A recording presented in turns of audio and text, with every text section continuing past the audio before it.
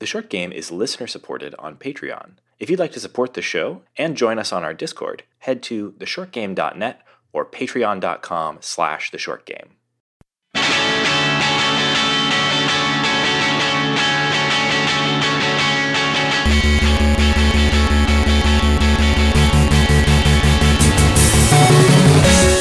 Welcome back to The Short Game, show about short video games, games that respect your time. My name is Nate Heininger, and I am joined this week by two bouncy co-hosts.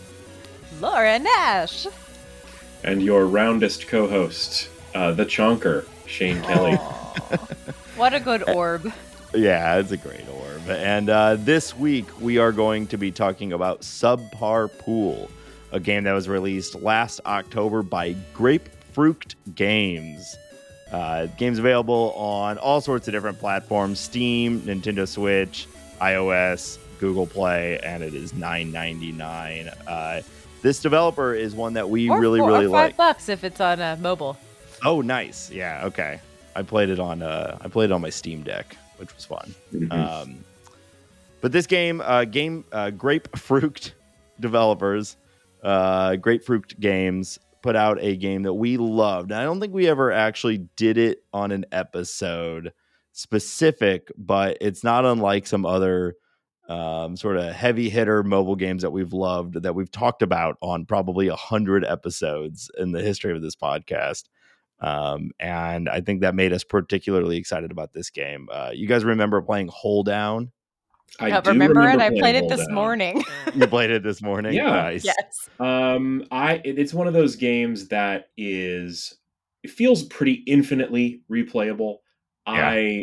I haven't touched it in a long time, but Julia is playing it all the time, and because of that, my son has started playing Holedown. It's a very it's a bit of a Zen version of Breakout. Yeah. And I think it's very similar stylistically to this game, but this game I'm very excited to talk about. I think it's a big step. Yeah.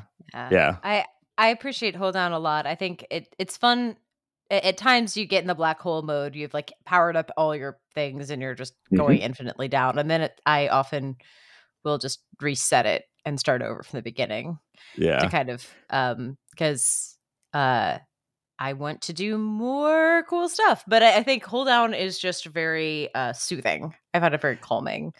Calming is an interesting word, because I agree, but it also becomes almost a like power fantasy game also by the end, where you're just unloading like a torrent of the balls into the brick breaker style game that we're all used to. And I don't think there's any other version of these types of games where you become so overwhelmingly strong and you just have like such an like a powerful amount of balls that you're releasing, which is very, very was satisfying. Mentioning that black hole mode, and Nate, what I think you're kind of alluding to there is the incredibly powered up level that you get to pretty quickly in Hold Down, or especially if you kind of complete the progression of the game.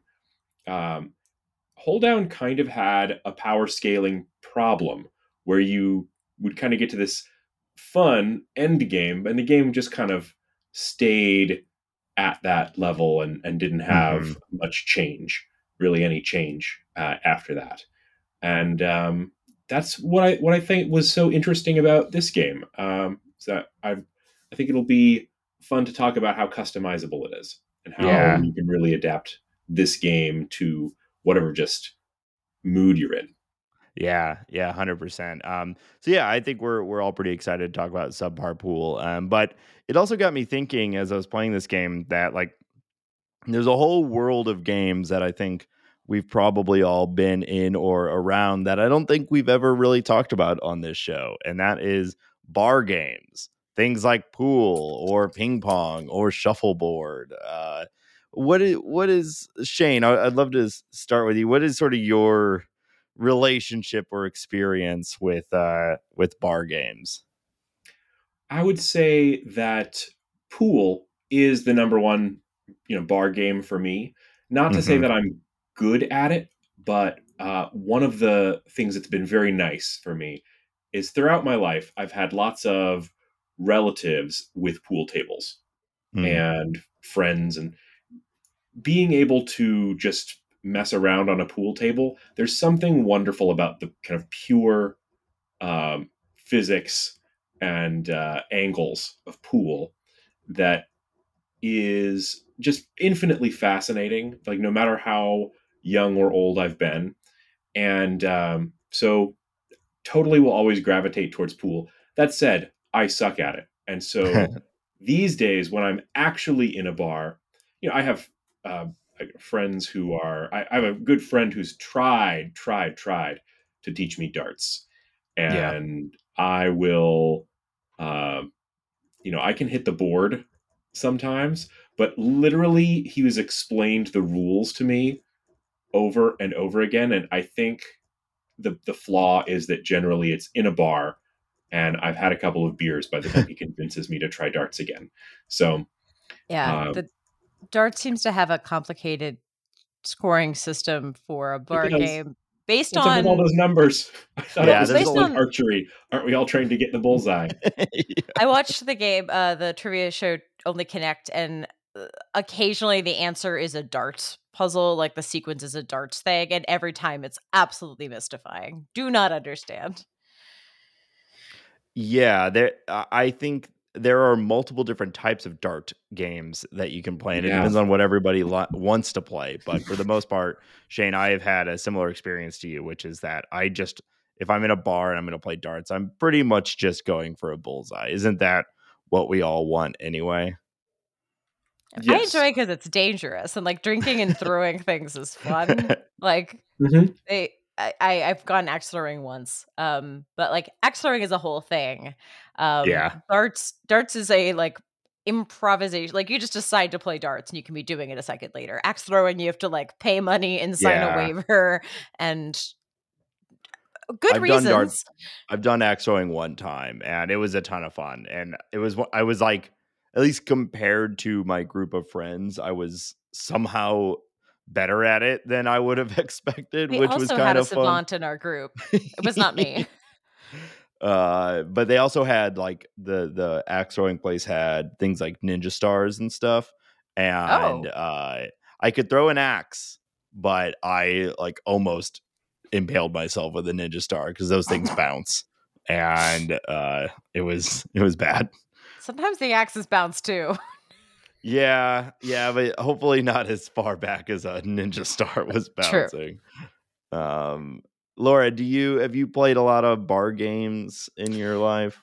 Yeah, so I don't play a lot of pool. I haven't really since like middle school events, but there was a really nice bar in downtown Chicago called the Chicago Athletic Association that had a game room, and it was classy. And we always went as like an event for like before a bachelorette party or bachelor like it was kind of the drop-in thing where like people who weren't invited to the full party would go play some games, and then like the people who wanted to go drink the whole night would go off. So that it was kind of the starter. And it's just really nice to play like foosball or shuffleboard, casually drink, like hang out with your friends. And then for us it was, and now you may opt into the 7 p.m. to 3 a.m. portion of the evening, but the day of casually playing games and drinking was almost always the starter package. Nice. Yeah.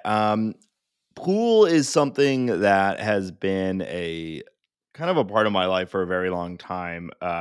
My dad used to, like, because he's way cooler than me, was literally like a pool shark when he was younger. He would go to like pool halls and just with like $20 and leave with hustler. He would make money playing pool. And so we got a pool table when I was in like middle school, I think. And so I played a lot of pool. And then when I spent a lot of my life playing live music and spending a lot of time in bars. And the one thing that like every venue has in common is that they almost always have a shitty pool table. And the thing about playing music is that you have to get there generally speaking, you have to get there really, really early to do like sound checks and stuff like that. But then you're just stuck in like a shitty bar for the entire Night. evening. Yeah. Yeah, from like, sometimes like 3 o'clock in the afternoon until like 2 or 3 in the morning. Whew. And so we would just end up playing a whole lot of pool. And it was something that there was a time when I considered myself pretty good at it. I think big picture, no, I was not actually very good at it. Just like in my little bubble of people, I was okay at it. And I really loved it. I think, Shane, when you talk about like the angles, that is, I have that same sort of like, I can't exactly explain how I feel, but there was just something really deeply satisfying about just trying to pull off that exact, corner shot or the perfect bank shot and, miss it 9 times out of 10. But when you do pull off that perfect shot, there are very few things as satisfying. So I haven't spent much time in a bar in the last 5-6 years for a lot of different reasons, but for a good 10-15 years of my life, I was playing pool a lot, but not nearly as fun as Subpar Pool. I wish that I could. Like this game makes me think about future like AR or VR style things, where we're all gonna be locked into chairs with some sort of crazy haptic feedback systems. Oh, Uh, speaking of which, have I ever told the story of the weird ping pong ball I went to on a work trip to London? no, I don't think so. How do you Uh, go to a ping pong ball? Was it like a ping a pong ping pong dance? bar. It was a ping Okay, pong bar, but it was like an incredibly fancy. I don't know how much they paid per table, but it had like projections, like AR, like on. So when the ball bounced on the table, like effects animations would happen to where the ball that bounced. that's awesome. And they like rotated. So like sometimes it'd be flowers and sometimes it'd be like ripples and sometimes it would be like hamburger. Like it was just like stuff would happen on the table as you were playing. And then you could also like that sometimes the paddles would light up and it was just a very disorienting experience. I was Yeah, I so bet. jet lagged. I was being forced to play like weird holographic AR influenced pinball and I was so I flew overnight, landed at like 9 a.m., had to go to a day of meetings, and then they forced me to play pinball. And I was like, I don't know where I am. What continent am I on? So I thought it was a kind of like, I was like, I didn't really experience this, right? That was just something. And they're like, no, look it up. And I watched a video and I was like, oh no, I exactly remembered that. That was what was happening. That's That was awesome. real. I was actually just the other day talking to someone about, and maybe this exists and I just have never seen it, but um, I would love to see a bowling alley start to integrate stuff like that, where like imagine if you're bowling and on the lanes they actually like had projected like score multipliers or Oh, like yeah. So the different ball would like things. roll over. The ball would roll over and trigger different things, and like let's get wacky with the pin organization too. Why does it always have to be a triangle? Like I want to see bowling has been the same forever. Like let's bring in or maybe some AR elements where you have to hit things down the lane instead of just all the way at the end of the lane. I think there's like some really cool stuff. Like have you guys done Top Golf, which sort of takes driving range I have been and wanting make to, but I've never done it. I do not yeah. know what this is. So Top Golf? Top Golf, yeah, They don't have Top now Golf where she is. There's no such thing as Top Golf in New York. Top Golf is basically like a gigantic driving range, and they're usually these like multi-story buildings that are open entirely on one side with a huge green and nets all around it. mhm. And people will kind of uh, rent time there like you would at a bowling alley, except you're doing driving range shots off of the side of a big building. Yeah, and all the balls have RFID chips in them, and there are targets out in the field that you're trying to actually hit the ball into. And some of them are like really close, some of them are really far away, and you have a TV screen there that is tracking every one of your shots and awarding you points. So there's like different games, much like darts, where it might be who can hit the farthest or who can hit it into blue, green, red, yellow. in that order or something. And since you are elevated, you are kind of a couple stories up if you're at the top. Even if you're not really good at golf like myself, you can at least kind of hit the ball far because you're starting up and you're just hitting it across. Yeah. So it's kind of taken something like golf, which is, not really accessible to a lot of people or really fun for a lot of people, and try to make it more of like a party game. And Cool. I think that I want to see more sort of stagnant games like golf integrate things like that, whether it's like bowling or like maybe pool or ping pong, like you were talking. I think we're probably pretty close to a lot of that stuff starting to come out. Or if it exists and you're listening, let us know. I'd love to see some of this stuff. Yeah, definitely. Well, golf does kind of have more of a party vibe than people really thought.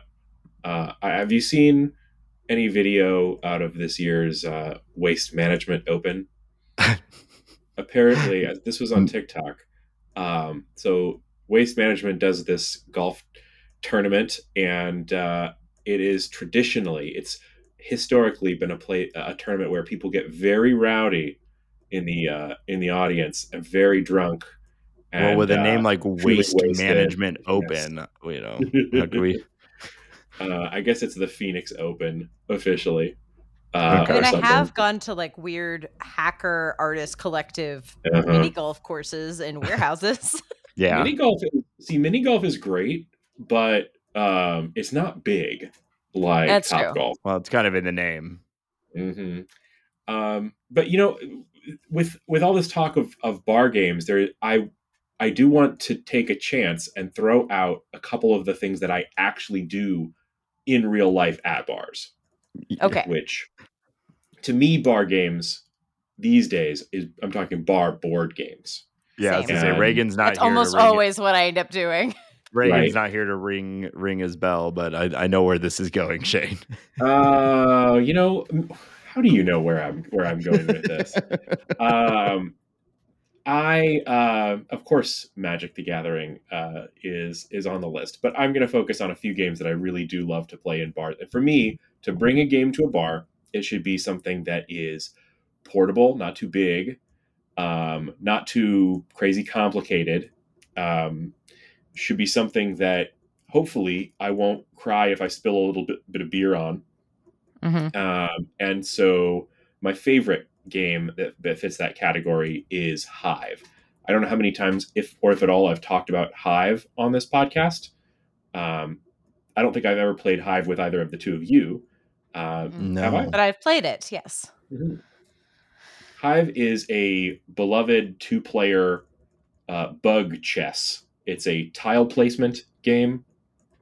And one of the things that makes it perfect for a bar environment is those tiles are a heavy, thick, uh, very clunky plastic. And so it's it's a great game to play at a bar because especially it doesn't need a board. You take the pieces out of a bag and those bugs form the hive. It's a chess-like game because the objective is to capture your opponent's queen bee. And fantastic game. I love it very much. I also have recently picked up a new game that I think might fit into this same kind of arena a little bit. It's called Radlands, and it's also a two-player 1v1 game. Nate, you're nodding. Have you played Radlands? No, but maybe it was you that told me about this game because I just recently added this to my list of wants. Yeah. Well, I'll tell you, I picked up Radlands. Radlands. You should get it. It's great. If you like two-player games, and I do. And this one, it's also nice for a bar because the game itself is quite small. Really, it's kind of the size of a double deck of cards plus a little bit of extra space for tokens. Depending on which version of the game you get, I think there are different kinds of bits you can get with it. But the version that I bought has plastic cards that are waterproof. So, hey, great for a bar. Nice. And also heavy, chunky, I think acetate tokens. So the Radlands is a 1v1 fight over water resources in a post-apocalyptic nuclear wasteland. Classic. And the gameplay is really, really interesting. You have 3 bases that are randomized from a deck of bases, and you protect them with characters that you put in those bases, and then you launch attacks at your opponent's bases, and the person who loses their bases first is the loser. And the gameplay is, I would say, quite inspired by my beloved collectible card games such as Magic the Gathering, a Hasbro Wizards of the Coast property. But the fact that it's played from a shared deck and doesn't really, it's nowhere near as complex as a real game of Magic. It kind of scratches that itch, though, especially in a very portable game that, as I said, kind of the size of I don't know, like a couple of cell phones, big cell phones stacked on top of each other. So good Nice. one for taking to a bar. Do you guys have a favorite? Oh, you know what? There's one last one that I love that Laura put me onto, and that is Love Letter. Love Letter is a great bar game because it's of its size. Laura, can you explain Love Letter? Because I'm sure I cannot. Yes. The thing to remember at Love Letter is it's so easy that kids who are just learning numbers can do it, because basically if Wow. 7 is bigger than 5, you are more important. But Love Letter is a combo of like a deception game, but a little bit lighter. You have a role up to the princess. So the idea is to get as your love token as close to the princess as possible, without getting stuck. So it's a training game. It's a bluffing game. It's incredibly light. The rounds are about 10 minutes. And it is 9 cards, I think. Like, that's the whole deck. I have a beautiful, I think, Japanese edition, but the Western one is great. It's $10. The easiest thing. I can put it in a pocket, in a girl's pocket, like a women's pocket, which isn't a real pocket. Like, Love Letter is fantastic. And you can play it while drunk, because again, even if you're confused about the rules, you always remember, like, if you know what number is bigger than the other, you can get through it. So works throughout the evening. Nice. Citadels is a more complicated version of that I played in a lot of bars in Seattle. We would play like a couple rounds, and then whoever was down would get the next pitcher. There you Which go. is a Tie it bad way to in. keep Yeah. keep that Yeah. going. Yeah, honestly, I've not really played a lot of board games in bars. I think I've done it a handful of times. I remember playing Dominion one time in a bar, which was not really it's kind of the opposite of what you're saying, Shane. It was lots of cards that could easily be ruined, Dominion and yeah. That's yeah, not only is that a lot of cards. Whenever I've played Dominion with people, Dominion's a very old game with lots of expansions. I think most people who I even see have Dominion these days have one of these big box, massive. like meta edition of Dominion, Yeah. This or was they've before, yeah, this was a while yeah ago. So it was before that game kind of folded in on itself and became the massive thing that it is now. But yeah yeah, Yeah, it's Coup intense. and Citadels both have Coup is great too, but it requires more bluffing. mhm. People are not great at it that in bars, so people just kind of can't bluff anymore. Um, I think they have little tokens though. Love Letters, no tokens. Like Love Nice. Letters, just cards. It's I easy. do love Coup. I was playing Coup just a couple weeks ago with a group of friends. That is an all-time classic. Well, I have to since Reagan's not on the show, and you did dare me to talk about Magic here. Mhm. Um, there's a concept in Magic called a cube, which is basically you have a collection of cards that you like, that you keep together in a box that you can draft as a group, right? And it's really the highest form of Magic. It's a curated collection that people are drafting and playing together. There's an idea that I have been tinkering with and kind of putting cards in a little box for, called a bar cube. And the idea of a bar cube is it's a tiny version of that, really like a small box full of cards meant to be drafted. And in particular, for a bar environment, the thing that you want for a bar cube is Magic is super complicated. There are counters and dice and special tokens that you might need, et cetera, et cetera. So for a bar cube, you try and make something that doesn't need any of that. So you disqualify any card that creates a counter on another card, or makes a token card, or any of these different like rules that require any extra bit that's not on the card, which is a surprisingly tough thing to do when you want to cut that whole swath of game design out of a game like Magic. So fun little project. And I'm hopefully when I have my bar cube together, I'll let you know how it turns out. Yeah. Well, we'll expect a report on it. I do have one more actual bar game because all the pieces look like coasters. Skull. I love that. Skull is just a bluffing game of, did you put out a flower or a skull? And that's basically the whole game, but it's just coasters. Like there's a little bit more like there's more to it, but like they're pretty coasters with skulls on one side and flowers on the other. You could probably play with your bar coasters, and you're betting which one you put out. Like it's great. It's better with the more people. Easy party game. Yeah. Sounds great. Yeah. Well, I will have to take some of these recommendations and give it a shot. I'm not spending a lot of time in bars right now, but maybe I should be, just to play some of these games. You can also invite people to your lovely house. No, only bars. I'm doing them at a bar. Well, why don't we talk about the reason why we're here this evening to talk more about Subpar Pool. What a delightful little game. Shane, I think you maybe caught on to this one first. Do you want to give us sort of a rundown of what this game is?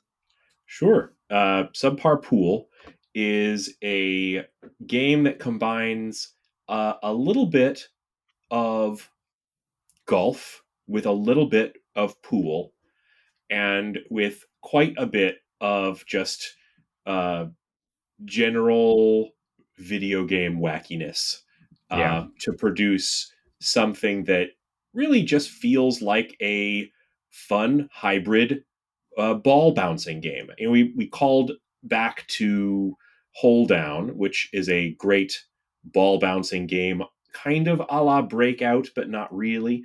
And this one, more or less, controls like the kind of long history of video game pool, where you have a kind of a control to set your angle, and in many pool games set your other attributes like how you're going to spin it and things like that. But this keeps it very, very simple, beautifully simple.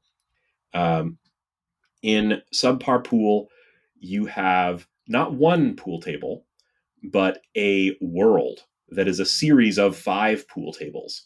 And the pool tables have unusual shapes and arrangements of their holes. They're not a standard pool table. They are sometimes shaped like rectangles. Sometimes they have weird protuberances from the bumpers along the side. And there are multiple worlds for you to progress through, which each has a different, I believe there's 4 worlds. Each one has a different gimmick to that world. Like one of them has little portals that you can shoot your ball through or bounce balls through. One of them has holes that move. One of them I have yet to unlock. So, and then I should say, there are very few balls on each table. That you'll sink all the balls from a table and then just move on to the next one.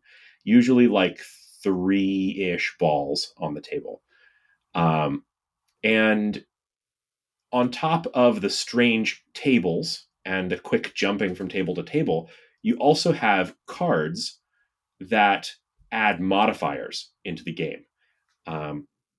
And challenges that are associated with those cards. So on top of just trying to line up your shots and sink everything and make it through the different, they're kind of structured like holes of golf. Each of these tables is like a hole of golf, and there is a par, which is why it's Subpar Pool. I think that's a great name. It's a little clever turn of phrase, but you are trying to actually get less than par in the number of shots that it takes to sink all these balls. And then on top of all of that kind of addicting, simple craziness, you have special balls. Like I mentioned at the top of the podcast, I called myself the Chonker. Well, there is a ball in the game that is called the Chonker, that is Reagan inspired. It has his mustache. And there's an assassin ball that chases your ball. There's a crystal ball that can break. And the part of the brilliant thing that they've done here is make each of those different balls, by making them these cards, you are turning on and off the different aspects of the game. And they keep trying to tempt you through the use of the challenges to play a set of tables with a different set of cards and options enabled. So I think I've explained about as much of it as I can here. Yeah. I think it's a really cool game. Did you guys enjoy it? I did. And the game does have some procedurally generated content for the table shape. Yes. The press kit claims that between the tables and the 18 cards, there are 14,000 combinations, which math, wild. I think I definitely didn't see any repeats, and I think this has the same charm as holedown. Like when you start playing badly, the little sweaty, anxious balls make me laugh every time. Sometimes they look scared. It made me think of threes also. Yeah. The little faces they all have and all the little characterizations and the personalities. Yeah. Yeah. And I think that it felt really satisfying. It felt like a combo of a lot of different types of things. I was expecting to be way better at this game at the start because I played so much holedown, but the aiming did not transfer. It's totally fair. I just am not as good at bouncing off of bar tables than invisible walls and bricks. Yeah. Yeah, this made me think of there's been a long lineage from the beginning of the internet of sort of shitty little mini golf games that have been around forever on Flash games and so on and so forth, that I just feel like I've been playing. That Lifesaver Flash game was not shitty. It was life-changing. Okay, please, through varying degrees of quality, there have been little mini golf style games for as long as there have been computer games, I believe. And it's tragic that we're getting onto the subject of golf video games on an episode without that Reagan's Reagan. on. I know. And pool games. And this one just felt like, what if we actually put real development time and a real team behind making a game like that? And what would it be like? And I think that's this. It's quality all the way through, and it just feels really, really nice. I really like the way that the challenge cards sort of, challenge you to try the game in a way that you wouldn't normally. There's one relatively early on. When you are aiming, you can see where your ball is going to go, where your cue ball is going to go, how it's going to hit the ball that you're aiming towards, and then generally the direction that the ball you're going to hit is going to go.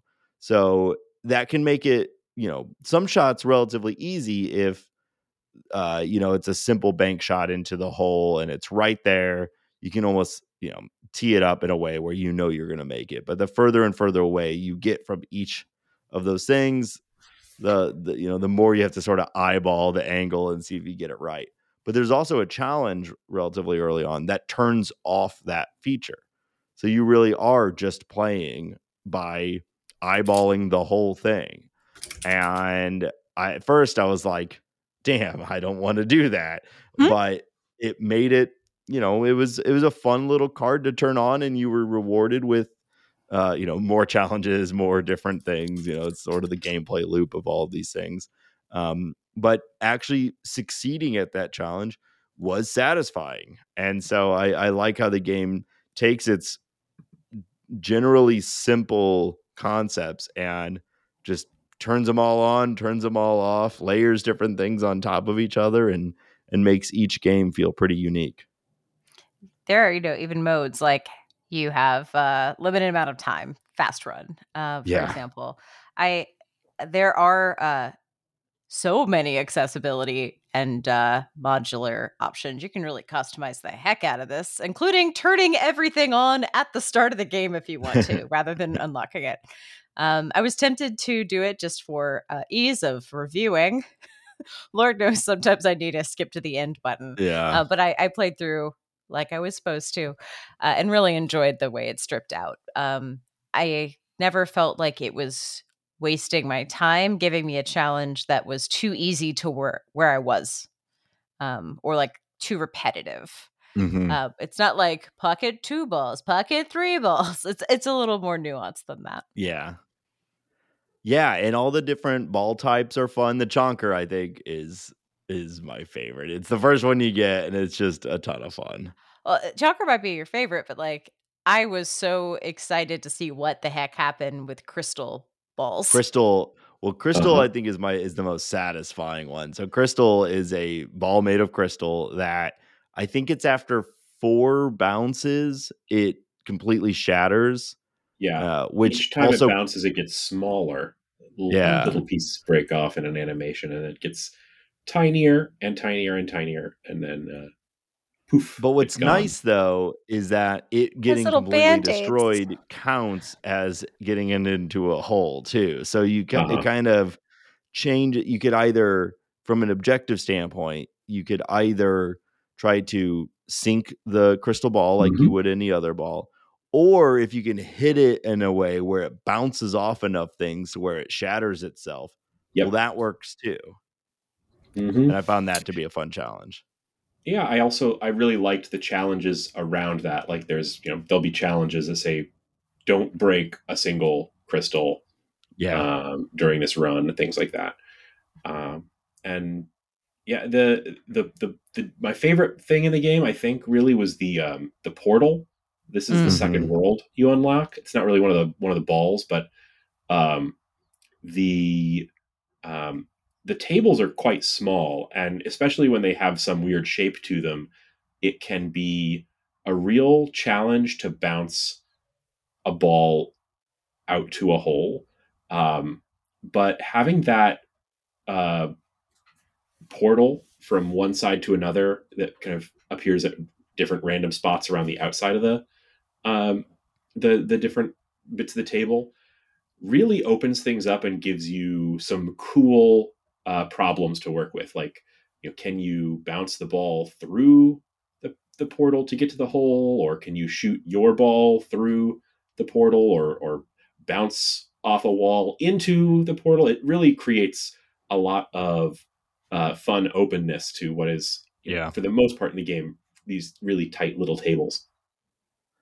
Yeah, it just makes it's the angles, man. It's the angles. It makes them even more complicated when one of the walls are gone, and if you hit the ball through that, it's going to pop out at the other side of the pool table. I really like the portals as well. I also like how the game deals with failure. So your goal is there's a par, so it'll say like you might start with a table of 3 balls and you have 3 shots to make it. And if you or 3 shots is par. And so if you are able to make it in 3, you get par. Anything below that, it's subpar.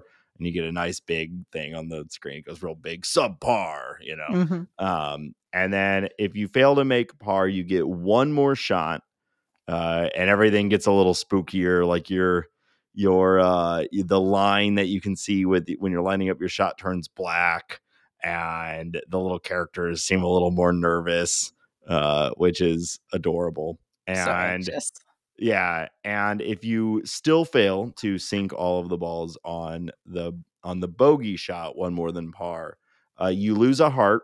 You have a set number of hearts before you start the world with, and also all of the balls that you failed to sink now end up on the next table as like dark black balls, and they are there to obstruct the game for you. And your goal then is to not sink them.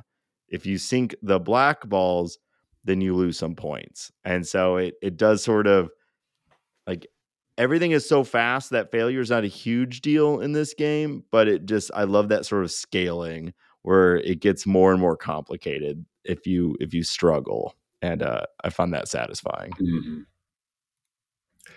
I just remembered that I played another game by this developer. We talked a lot about holedown, but did either of you play Twofold Inc? No. Yes. Fantastic game. It is I'll just describe it briefly. It has very little to do with this game, or they did another one called Rimmed Capsule that I did not play. But Twofold Inc.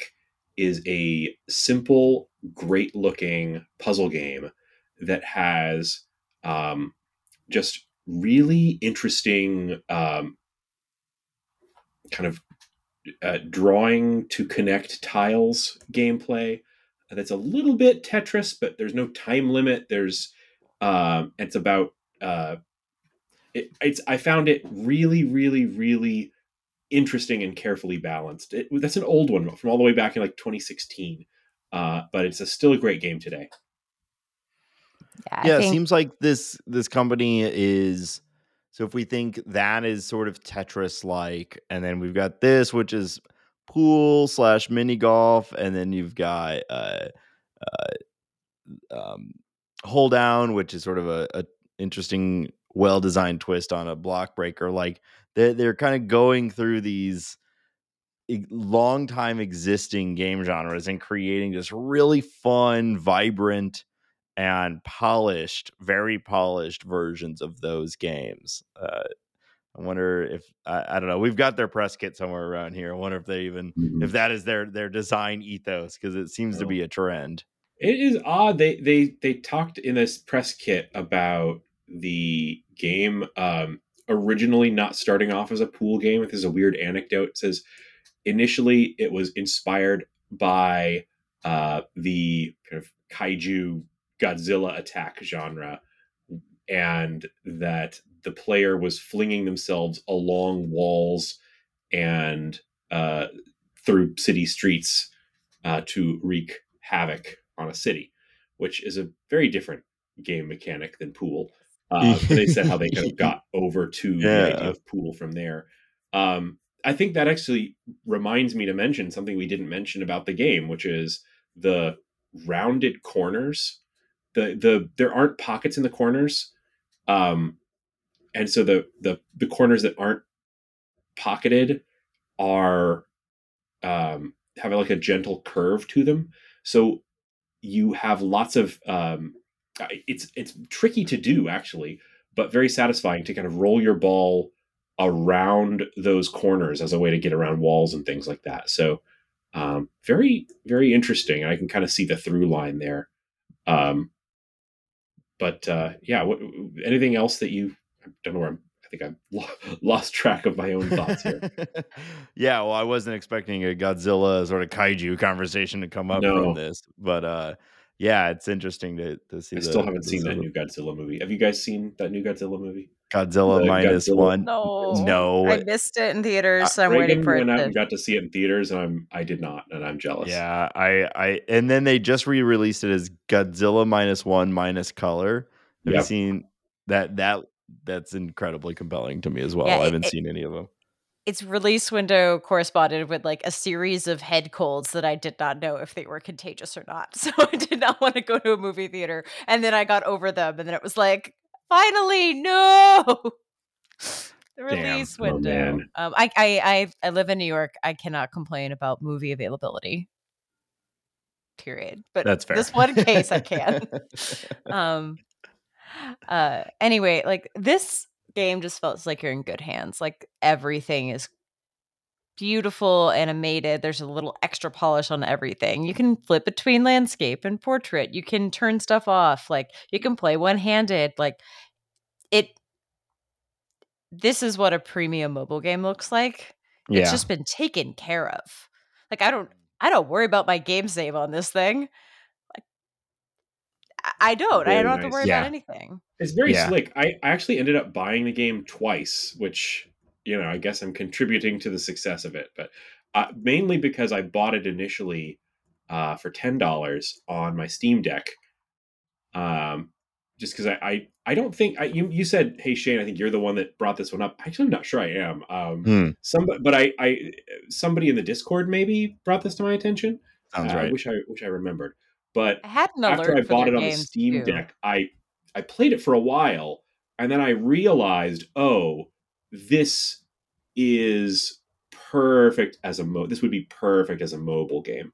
Like it's nice to be able to play it on my Steam Deck and throw it on my TV or my PC or my computer or whatever. But I know I will actually play this game the most on my phone. And one of the interesting things there is they have reformatted the game to the two different screen orientations in a way that I really like. When I first played the game a little bit, I was like, well, the UI seems like it's a little off, and I went into the settings and adjusted like the scaling of the UI. But what I realized is they've built this game to be kind of responsive to different screen sizes and orientations. The Playing it on a TV or computer or what have you, the tables are horizontal on screen, and on a phone it plays in portrait mode, and everything is aligned perfectly that way. So I think it's nice no matter what you're playing it on, and I think I will, at least on one of those devices, have to take advantage of the unlock everything button. So because I don't think that's a perfect reason to buy it twice. I play it on Steam Deck, and I gravitate towards Steam Deck now with anything that that can play on that. That tends to be my preferred platform. I will say that I think probably if I was making the choice again, I would go towards an iOS device or Android device. I think the sort of twin stick element of it has been a little clunkier than I would have liked. But it really hasn't been a problem. I think just if I was starting over, maybe I would pick my phone versus the Steam Deck. But it's still been a ton of fun on Steam Deck. And the kind of game that is nice. Like I was traveling recently, and I was playing a different game that we're playing for the show, and I just was able to pop over and play a little Subpar Pool, play a few rounds, play a few worlds, and that was very, very nice. So I think you'll be happy wherever you get this. But I think it's probably a smoother experience playing it on something with a touchscreen like iPhone. Yeah, I Laura, agree. what were you playing it on? I was playing on my phone. Nice. Okay. I put it right next to Holedown on the screen. There you go. There's all my weird daily things I play, like Fall in London, Learned League, Framed, and then Broadway ticket lotteries, and then the next round are like actual games. Yeah. Nice. Cool. Well, we knew this was going to be a shorter discussion, not out of lack of enjoyment for the game, but just that it's very polished. It's very straightforward. It's kind of exactly what you want from a game like this. Is there anything either of you can think of that we haven't touched on yet that we want to discuss for this game? I want to know what you guys think about the visual style of the game, because it is. I'm gonna criticize the game only a little bit, and only based on its visual style. There are some things I really like about the visual style of the game, but each of the worlds has a background that is, to me, incredibly busy. and a little distracting. Like similar to like they have this tiled visual background that you guys listening at home will just have to trust me on this one. It's like a tulle fabric in bright colors. It's got lots of little teeny tiny detailed illustrations, which is odd for the background of something that is as simple as this game is. I really do like the way that they do a sort of a stippling effect on a lot of things, including the shadows. That's quite lovely. And I have kind of mixed feelings on, people. I heard some affection for the chonker, and I also have some affection for the chonker.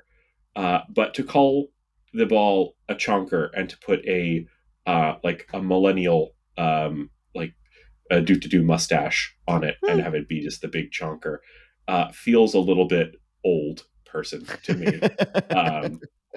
So I don't know about some of those aspects of the game.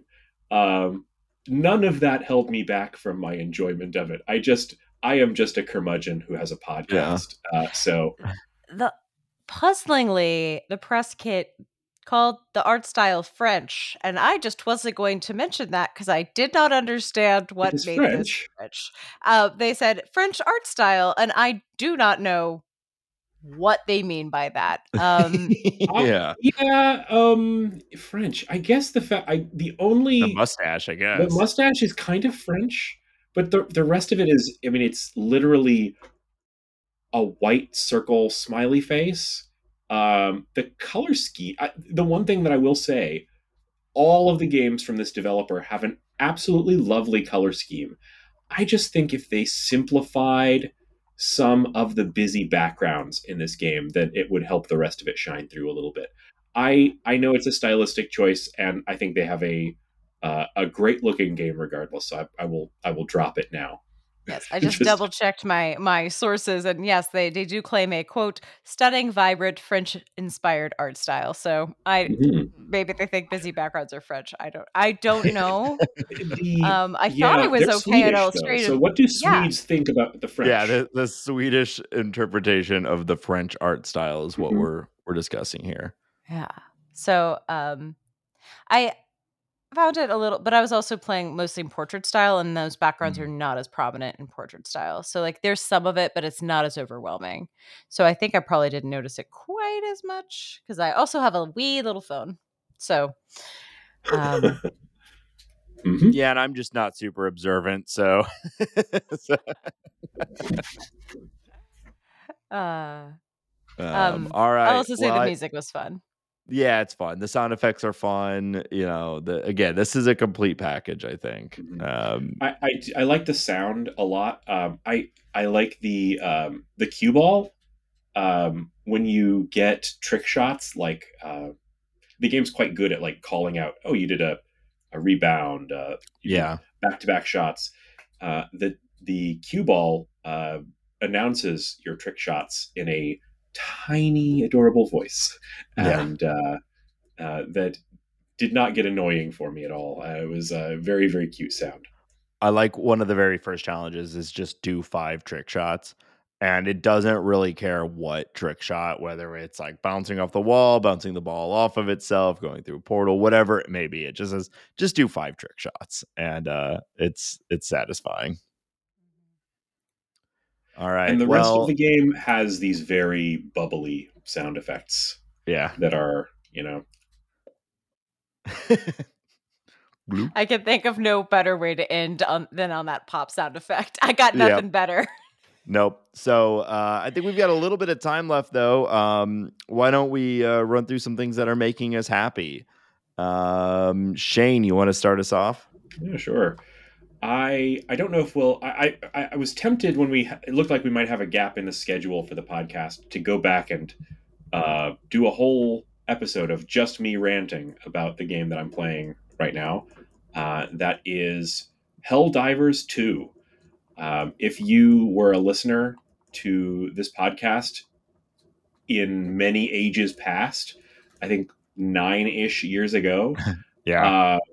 The uh, the creators of the game Magica, which I think we also covered, made a top-down dual-stick shooter wherein you and other random internet-connected PS4 owners would drop these space marine types down onto these planets and role play your greatest Starship Troopers fantasy, right? Um, and the dream of being in the American cultural parody Starship Troopers is alive and well, and Yes. it's back on your PlayStation 5, or PC. Starship, I call it Starship Troopers. The Helldivers 2 has switched the game from being a top-down dual-stick shooter, which I love dual-stick shooters, so I was a little skeptical at first, to being a third-person, more straightforward shooter, right? But structurally, the game is the same. It's a really, really great game. I think it's right now having an enormous launch. I think it's been out for about a week as we record this, and they have had uh, I don't know what the numbers are. It's hard to It's say. everywhere. Yeah, It is it's blown huge. up. Yeah. It's really blown up. I should say that there have been some launch issues for the game. There were some server issues, and they've had to put out a few patches in the interim, mostly related to keeping the servers running around matchmaking for the game. Um, I've had no problem at all playing it with two of my friends who have downloaded the game. We're enjoying it a lot.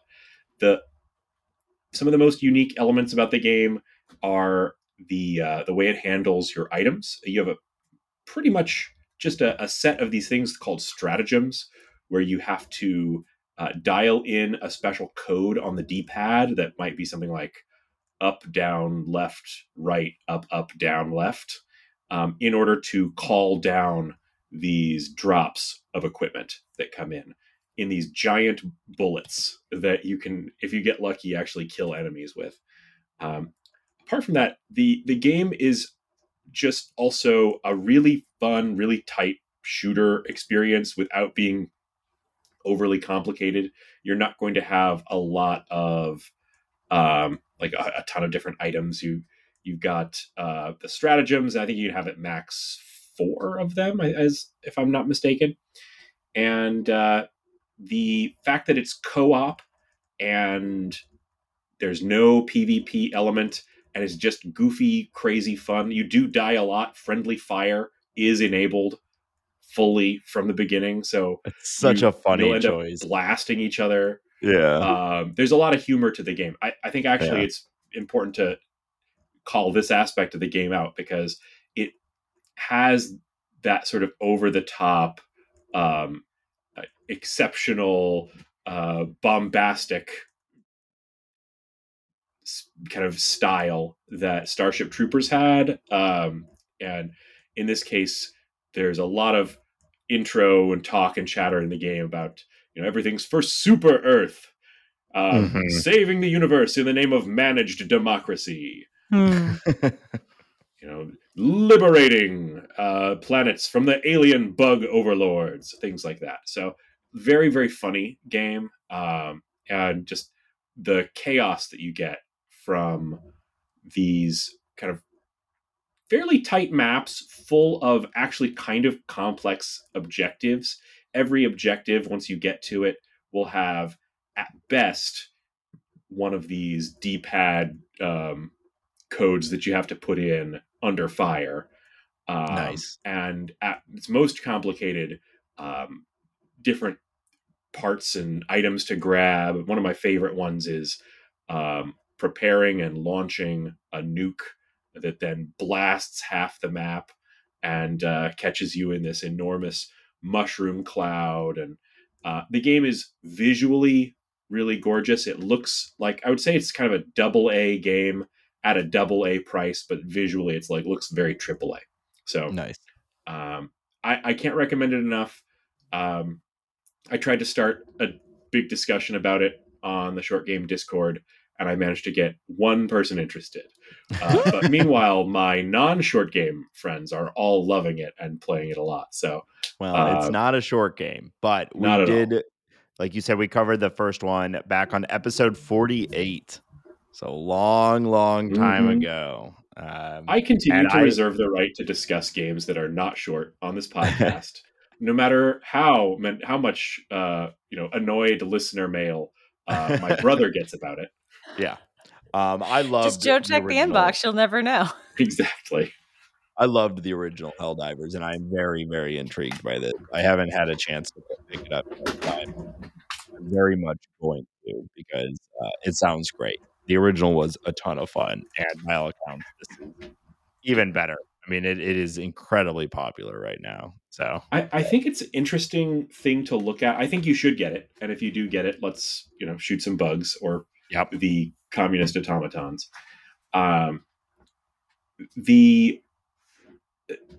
This is a really interesting moment in the games industry, and I'm not quite sure what it means. This is a great example of Sony's strategy of releasing games simultaneously on PS5 and PC. So I am playing it on PC. The game has crossplay. When it launched, there were some issues that kept it from working on a Steam Deck, but I am playing it now on my Steam Deck and my PC with my PS5 owning friends. Nice. And for the most part, when I'm playing just grouped up with them, no problems at all. There's been, like I mentioned, some early bumps in the road with the matchmaking. So they do need to continue to invest in more servers for the game. Yeah. Something like that. But yeah, I think you should get it and go shoot some aliens with me. I would love to. Well, I'll go next. I'm going to be quick. I was traveling over the last week because I went skiing over the weekend in Colorado, which is something I've done one time before. And it was a ton of fun. It is completely opposite of what my normal day-to-day life is. I'm normally sitting in a room staring at a computer all day. And so going and flinging myself down a mountain for 3 days straight was a ton of fun. The entire act of skiing is an absolutely absurd exercise. The fact that it's a sport that begins at the top of a mountain seems like it should be inhibiting for just humans to do. But the fact that we've built this entire ecosystem, this entire structural system that allows us to even do it is wild. But yeah, I had a great time. I think the most interesting thing though from the entire trip is that it was good. It was fresh powder, my dude. The amount of ski like jargon is hilarious, but it was good. But probably the most remarkable thing that happened on this trip is we were in had a really nice rental house out in the middle of the woods, and there were these massive icicles hanging off of the side of the house, and one of our buddies got the genius idea. We had made a fire late at night to do like s'mores and all that, and he decided to roast a marshmallow on an icicle, and it worked far better than you could imagine. It was incredible. So we roasted marshmallows using icicles. It was magical. That sounds like something out of a cartoon. Yes, exactly. But there was a funny part where our buddy was like climbing up onto the deck in order to break off icicles, and another buddy was down below trying to help, and we all just kept screaming, "Stop looking up. Don't stand under him. Stop looking up." So fortunately no one was impaled by 3-foot long icicles. And instead we had tasty roasted marshmallows, and it was a great time. So they will work if they're big enough. So that's what is making me happy. Laura, how about yourself? So you were healthy and outdoors, and I'm going to just a Every not so once in a healthy while. indoor activity, which is baking. So I live in a small apartment and I'm lazy, and there's 2 people in my house. So I like baking, but I often go to a website that I'm really excited about looking, and there's 30 ingredients and it takes 4 days and you have to laminate and put stuff in the fridge. And I just like give up. I can't even get through the recipe, let alone like do it. I made something with laminated dough during the pandemic and it took me a day and a half. And then I messed up the last step and put too much cardamom in them and they were inedible and I cried. So that's not what makes me happy. What's making me happy is I recommended the book Snacking Cakes in the past. There's a sequel called Snacking Bakes with a B that has cookies and bars and breads and some cakes in it. But the same principle holds, which is none of the recipes in the entire book take an hour from like getting the ingredients out of the refrigerator to being on the table. Nice. There's That's important for me. One bowl. No more than one. Just everything takes one bowl. There will be few ingredients, but they will be like used in multiple recipes. Like I bought some freeze-dried blueberries. I can put them in 6 recipes in the book. Like I don't feel bad about spending the $5 on freeze-dried blueberries because I get to stick them in a lot of stuff. Yeah. No mixer. You can use a hand straw. Like, so it's just basically like, what if you just, by the time the oven is preheated, the stuff was ready to go in the oven. And then you had cookies or brownies. I made a bunch of batches for a cookie exchange in the fall, but we've had like, there are maple espresso, like really thin cookies, like the really crunchy ones. White chocolate macadamia nuts, which is Justin's favorite, like a Mrs. Fields dupe that's better. Yeah, it's one of my favorite cookies too. Like I made them and I was like, these are the best things I've ever made. I was like, Laura, you're making me hungry. I was like, I shouldn't know how easy these are to make. Yeah. Like, and we currently are eating our way through like a corn, a corn cookie with cornmeal in it that has a blueberry lemonade like topping on it. They're so good. And I look like a genius and I don't spend any time on them. So the other thing I like about it is the cookies, the recipes are small sized. So it's like an 8-inch square for the cakes or like 18 to 20 cookies. Like you're not making like, there's enough that you run out of cookies in a sane amount of time, even if you're a small family, and then you can make another recipe. So you're not like stuck eating like 40 cookies because you did a Pioneer Woman. Yeah. It's just all my irritations about baking like gone away with in one book. So I am thrilled with Snacking Bakes. Justin's lab is thrilled. Like everybody's very happy that like there are good, interesting cookies coming out of my apartment. And may y'all all enjoy a lot of interesting cookies without a lot of effort. Like that's all I want. And what a blessing upon all of us. May you all have interesting May you cookies. all have interesting cookies. May you live during interesting cookie times. Well, she also is like, here's how you freeze dough. So you could just like make a bunch of these and stick them in the freezer and then like make 5 cookies when you want. I don't know. So many things are the perfect version. Like, here's how you make the perfect cookies and it will take you 4 days. Or here's how you make the perfect lasagna. Like, sometimes you just need food. Yeah. You just need a snack. That's awesome. That's what this book is for. And highly recommend. The recipes have all been bangers. Nice. Awesome. Yeah, that sounds great. Well, I guess that'll do it for this episode. So nice chatting with you folks. If you're listening and you want to support the show, consider joining our Patreon. The show is entirely listener supported by listeners like you listening right now. This show is supported by people like you. Patreon.com/people like us. The Short Game. Patrons of any level get access to our private Discord server. It's where we're really making a lot of game selections, where a lot of recommendations come, a lot of really good conversations about the games that we're covering and anything and everything else. So if you want to join our awesome little community, get away from the fractured landscape that is the current social media world and come and hang out with some cool people, consider joining the Patreon. You could also leave us a review on your favorite podcast platform. That also helps us. And we appreciate all of our patrons and those of you who are considering joining or leaving us a review. We appreciate you as well. If you want to contact us, you can find links to all of our social media on shortgame.fm. We also have a contact form, which is a great way to get a hold of us or make recommendations. And Shane, where can people find you online?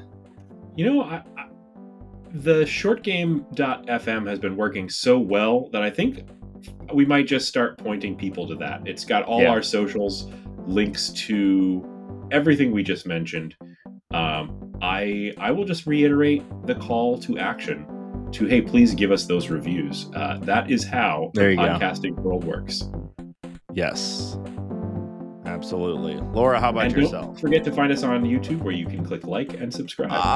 Yeah. Thank you, Shane. We are now on YouTube. So smash that subscribe button. Hit the bell. Do the likes. All the things. We're YouTubers now. We're doing it, folks.